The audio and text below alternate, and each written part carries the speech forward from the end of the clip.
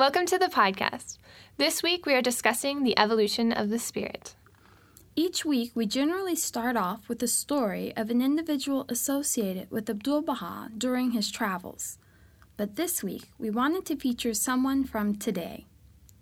Music, as we know, is the ladder for our soul. Performing for us today is Mitch Doran.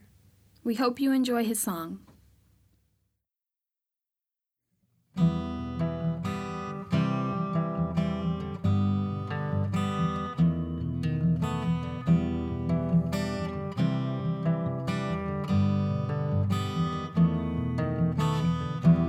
Beauty will come, beauty will go, just like the change of the seasons. I know I hold no regret within my own, 'cause I know you held fire within your soul. And I'm not afraid to die if I can hold the same light in my eyes. I know it's just another doorway, particular one that I wish to take.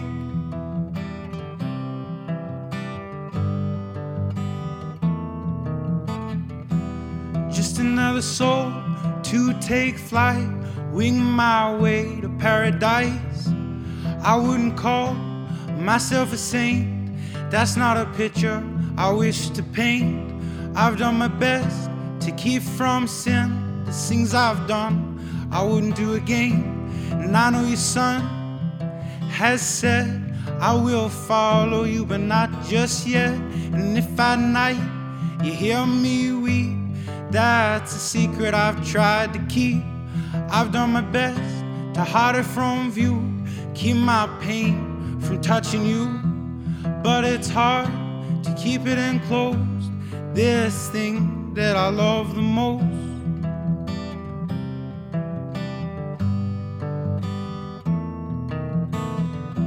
And I see our warriors lost, just our heroes' holocaust. We can do it, I believe we can. Raise the battle cry again, singing Ya Aliullah, singing Ya Aliullah, singing Ya Aliullah, singing Ya Aliullah.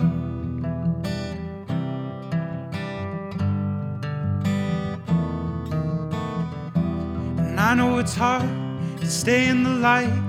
From the moment we awake, we fight. Yes, it's hard being us. Wake at dawn, push till dusk.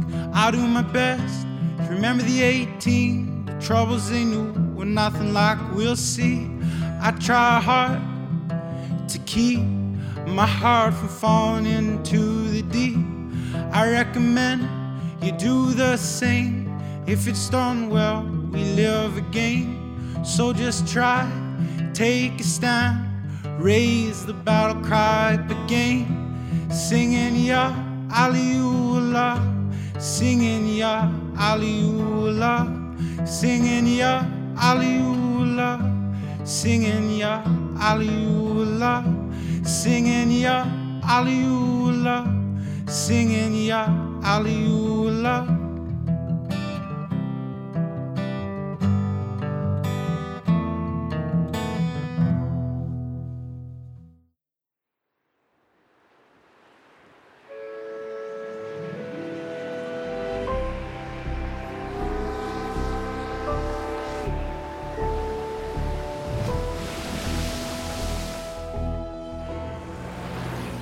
You're listening to the Journey West podcast, dedicated to following the travels of Abdu'l-Baha in the West. The Evolution of the Spirit, November 10th, 1911. Abdu'l-Baha said, "Tonight I will speak of the evolution or progress of the spirit.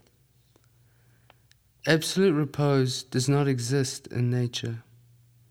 All things either make progress or lose ground. Everything moves forward or backward. Nothing is without motion. From his birth, a man progresses physically until he reaches maturity. Then, having arrived at the prime of his life, he begins to decline. The strength and powers of his body decrease, and he gradually arrives at the hour of death. Likewise, a plant progresses from the seed to maturity. Then its life begins to lessen until it fades and dies. A bird soars to a certain height, and having reached the highest possible point in its flight, begins to descend to earth. Thus it is evident that movement is essential to all existence. All material things progress to a certain point, then begin to decline. This is the law which governs the whole physical creation. Now let us consider the soul. We have seen that movement is essential to existence. Nothing that has life is without motion. All creation, whether of the mineral, vegetable, or animal kingdom, is compelled to obey the law of motion. It must either ascend or descend. But with the human soul, there is no decline. Its only movement is towards perfection. Growth and progress alone constitute the motion of the soul. Divine perfection is infinite. Therefore, the progress of the soul is also infinite.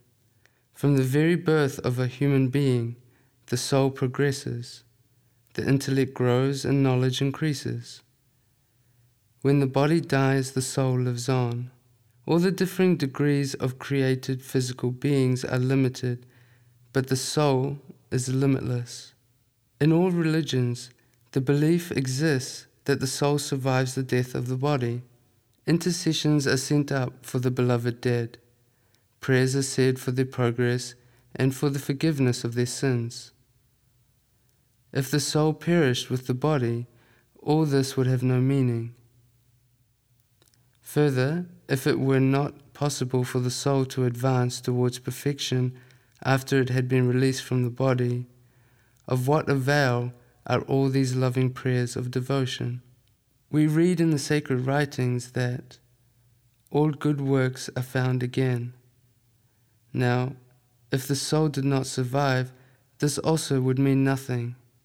The very fact that our spiritual instinct, surely never given in vain, prompts us to pray for the welfare of those, our loved ones, who have passed out of the material world, does it not bear witness to the continuance of their existence? In the world of spirit, there is no retrogression. The world of mortality is a world of contradictions, of opposites, motion being compulsory. Everything must either go forward or retreat.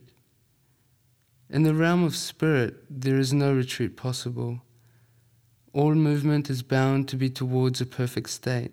Progress is the expression of spirit in the world of matter.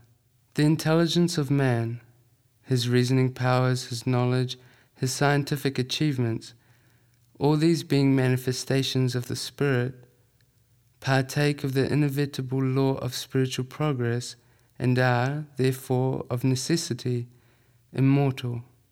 My hope for you is that you will progress in the world of spirit as well as in the world of matter, that your intelligence will develop, your knowledge will augment, and your understanding be widened. You must ever press forward, never standing still. Avoid stagnation, the first step to a backward movement, to decay. The whole physical creation is perishable. These material bodies are composed of atoms. When these atoms begin to separate, decomposition sets in. Then comes what we all call death. This composition of atoms, which constitutes the body or mortal element of any created being, is temporary. When the power of attraction, which holds these atoms together, is withdrawn, the body as such ceases to exist. With the soul, it is different. The soul is not a combination of elements. It is not composed of many atoms. It is of one indivisible substance and therefore eternal. It is entirely out of the order of the physical creation. It is immortal. Scientific philosophy has demonstrated that a simple element, simple meaning not composed, is indestructible, eternal. The soul, not being a composition of elements, is, in character, as a simple element, and therefore cannot cease to exist. the soul, being of that one indivisible substance, can suffer neither disintegration nor destruction. Therefore, there is no reason for its coming to an end. All things living show signs of their existence, and it follows that these signs could not of themselves exist if that which they express or to which they testify had no being. A thing which does not exist can, of course, give no sign of its existence. The manifold signs of the existence of the Spirit are forever before us.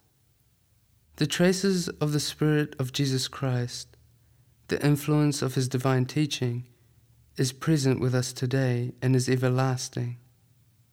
A non-existent thing, it is agreed, cannot be seen by signs.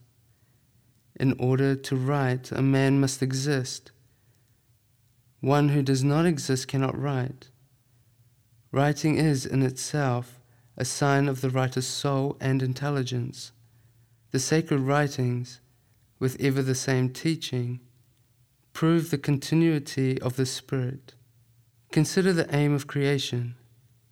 Is it possible that all is created to evolve and develop through countless ages with this small goal in view, a few years of a man's life on earth?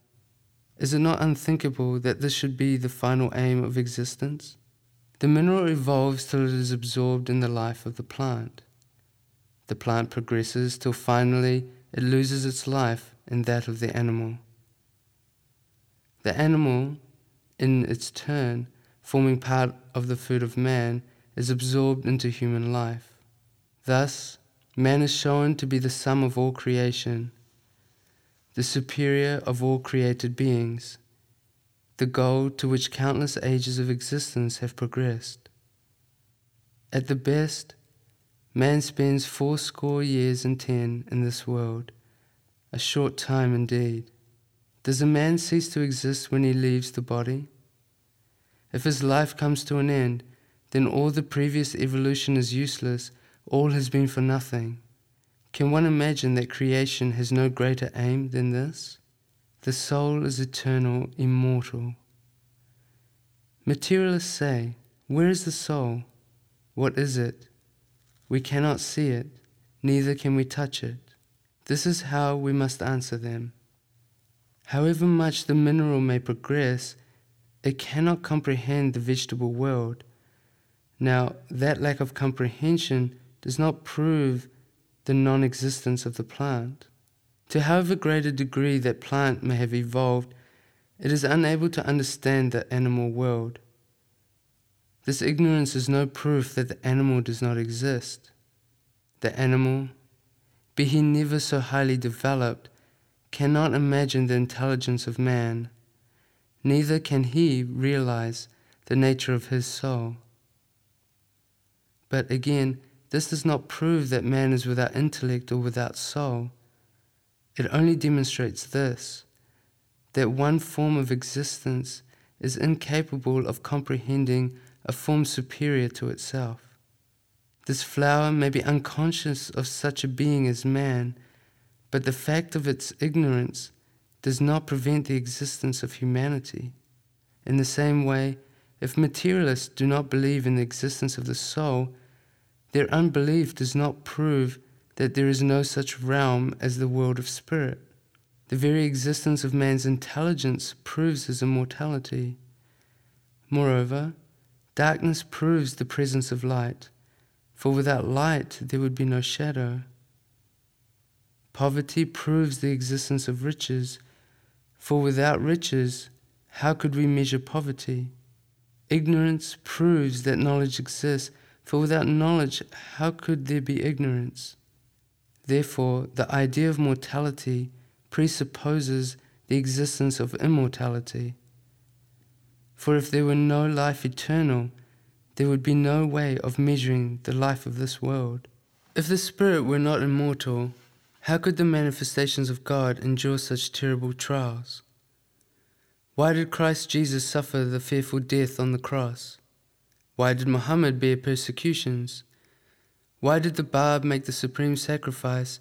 And why did Baha'u'llah pass the years of his life in prison? Why should all this suffering have been, if not to prove the everlasting life of the Spirit? Christ suffered. He accepted all his trials because of the immortality of his Spirit. If a man reflects, he will understand the spiritual significance of the law of progress, how all moves from the inferior to the superior degree.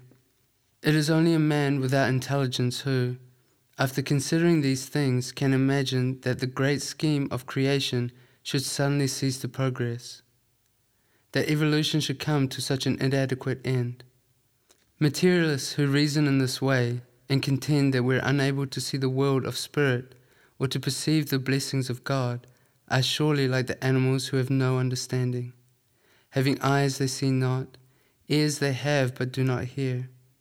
And this lack of sight and hearing is a proof of nothing but their own inferiority, of whom we read in the Quran, "They are men who are blind and deaf to the Spirit." They do not use the great gift of God, the power of understanding, by which they might see with the eyes of the Spirit, hear with spiritual ears, and also comprehend with the divinely enlightened heart. The inability of the materialistic mind to grasp the idea of the life eternal is no proof of the non-existence of that life. The comprehension of that other life depends on our spiritual birth. My prayer for you is that your spiritual faculties and aspirations may daily increase, and that you will never allow the material senses to veil from your eyes the glories of the heavenly illumination. Now let's go to the round table for a discussion on this talk. Hello, I'm Christian. I'm a clinical psychologist. And I'm Sophie. I'm a historian. Hi, I'm Renato. I'm an IT business analyst. This whole idea of the spirit being eternal, indivisible, and ever progressing, but at the same time, the Master says, do not stagnate, do not stand still, always move forwards. Because when you stand still, you move backwards. So there was this whole, difficulty in understanding of how can it be that the soul always progresses, but at the same time there's this potential danger of moving backwards. Mm-hmm. And then Renato had some ideas about that it's actually not, it can't move backwards. Yeah, for what I could understand from the talk, it says that in nature, things either make progress or lose ground. And by nature, I interpret nature as being the material world and, well, what we can see. And further in the talk, Abdu'l-Baha talks about how the soul is destined to evolve forever. So the soul, it shows how the soul has a different nature, using the word again, but a different nature of the material existence. So that while we're here, we are always either progressing or going backwards, while the soul, once it reaches a determined level, it cannot go backwards because the soul's purpose is to always evolve. I think it would be like climbing a mountain, and, well, basically once you get to a certain point, but I don't know, you're too tired or it's too cold or anything has happened and you decided, okay, I wish I was down at the bottom of a mountain, and all you do is to look at the bottom of the mountain, but you can't actually go down to the bottom of the mountain. So it's sort of you're living in the bottom of a mountain because that's what's in your mind at all times, and you're living as if you're there and you're focusing your whole attention on there, but thus you're not progressing.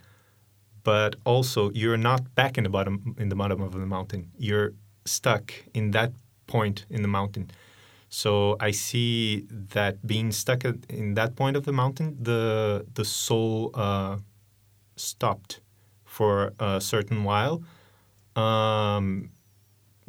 you are clinging to the things that are below. But if they can just open their spiritual eyes, they will see that you are just standing there looking down and not going to the top where you should be going to. With that image, what comes to my mind is like with the sun, you know, like if you're facing the sun, you see the sun and its rays right in front of you. However, if your back's turned to the sun, all you see is your shadow, but you're still the same distance from the sun, if you know what I mean. And it made me think too about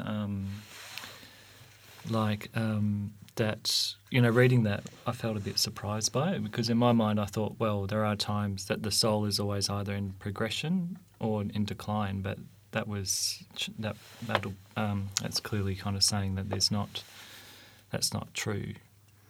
So I thought, well, another like metaphor that comes to mind is with the seed, you know, that the seed, when it germinates, it'll always grow towards the sun, and it will move past any obstacles that are put in its way, but it will still, its natural default position is to keep pushing forward towards the sun. It'll never not grow.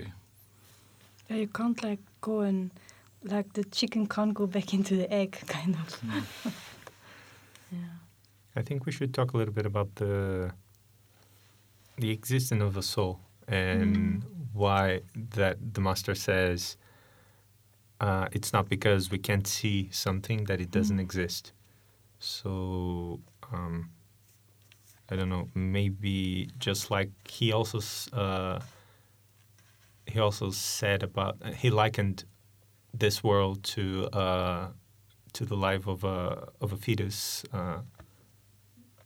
developing, and the fetus is not aware of the world that is to come, and actually the fetus is not even aware of itself, I guess, but it is developing qualities and capabilities, if you will, to the next world he's going to be born into. Even though he or she, the fetus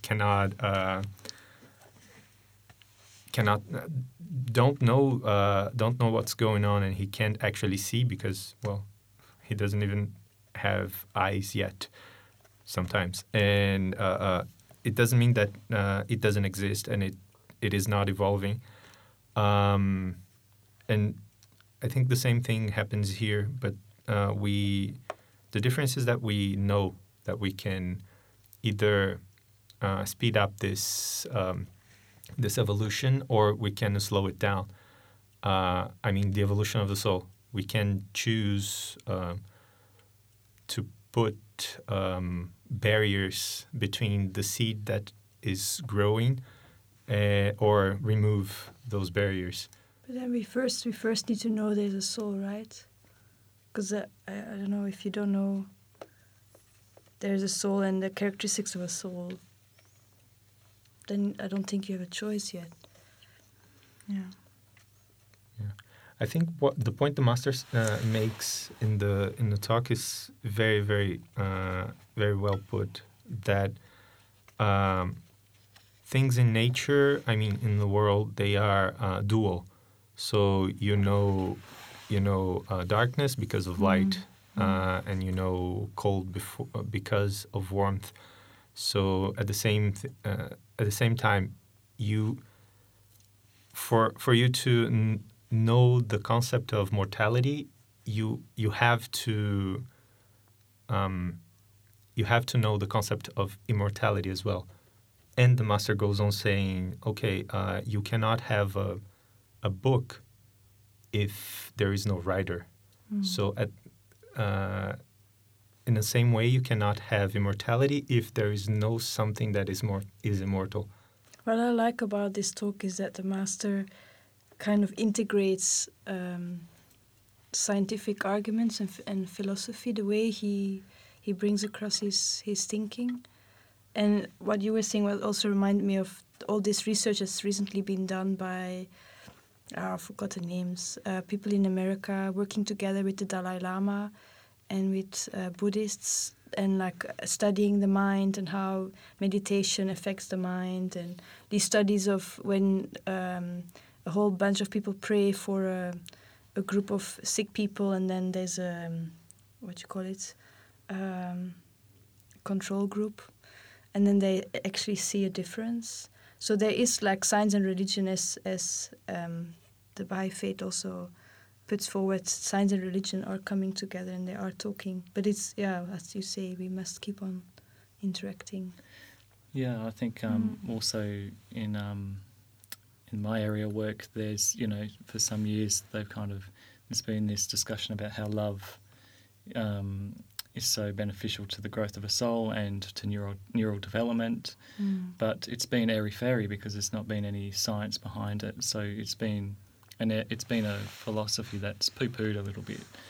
However, in recent years, in the last 20 years, especially the last 10, they've been able to really develop measurements about what they mean by love, and they're kind of really, how would you say, like boiling the concept of love down into different measurable components, and they're now able to, measure it, so to speak, and see what actually love is, like, for example, love between a mother and a child or an infant, and how that impacts on the infant's state of mind, their behaviour, and then later on in years, right up to even when the infant is a parent, how they parent as well. So I guess, I can hear what you're saying there. It's like as time goes on, we'll find measures for what theoretically we believe exists. I found that idea of like when he says it's not because we don't believe or we don't see something, it doesn't exist. It's so exciting because it's like what's out there, that we don't see yet. Very exciting. And I think when Renato was talking about the infant in the womb, I would imagine that the infant, and again some research has shown this, the infant has a sense of what's on the outside, through voice and music, and I don't know about you, but like I at times have this feeling about you get a sense of what's in the spiritual world, and there's days when I feel closer. I was going to say days when I feel I'm not, but I guess what Abdul Baha is saying is that, well, you never decline. So, but there's days when you can really feel that you're closer to the next world. So I guess we get a sense of it if you really tune into it. Oh yeah, I love this. Towards the end of the talk there, like from paragraph 26, Abdul Baha is talking about the stations of, from mineral to vegetable to animal to human, and that I think it's probably in the same light of what that discussion about just because we can't see it doesn't mean it doesn't exist, because we see, I was walking the other day and I saw this little beetle like crawling up a column, and I was just looking at this beetle and thinking, wow, this beetle, I know this beetle is there, but does that beetle know that I'm here? I had this whole conversation with myself about that, and it got me to think about, well, what stations are above me that know I'm here, but I have no idea that there's other stations above me, and I got excited about that too, actually, and frustrated as well, because on one level I felt, you can kind of feel when you reach your ceiling, and you think, damn, I can't go above that ceiling. No, but not yet. Well, yeah, I mean, I guess like with the messengers of God. We keep on growing, remember? The soul always progresses. Yeah, that's true. But it did get me wondering about what's around me, that they know I'm here, but I don't know that they're there, whatever that is. And just as you were there with the beetle, they might be here, like looking at you, and you just can that see. Human doesn't know. Exactly. I'm here. Exactly. That's it for our podcast this week. We hope you enjoyed it. Special thanks to Mitch Dorn for sharing his song with us, as well as Abdullah Norozi for reading the talk by Abdul Baha. Also thanks to our roundtable participants, Christian Holyoke, Renato Ghilarducci, and Sophie Gescher. For more stories and information on Abdul Baha's travels, visit our site, thejourneywest.org. Thanks for listening. Bye!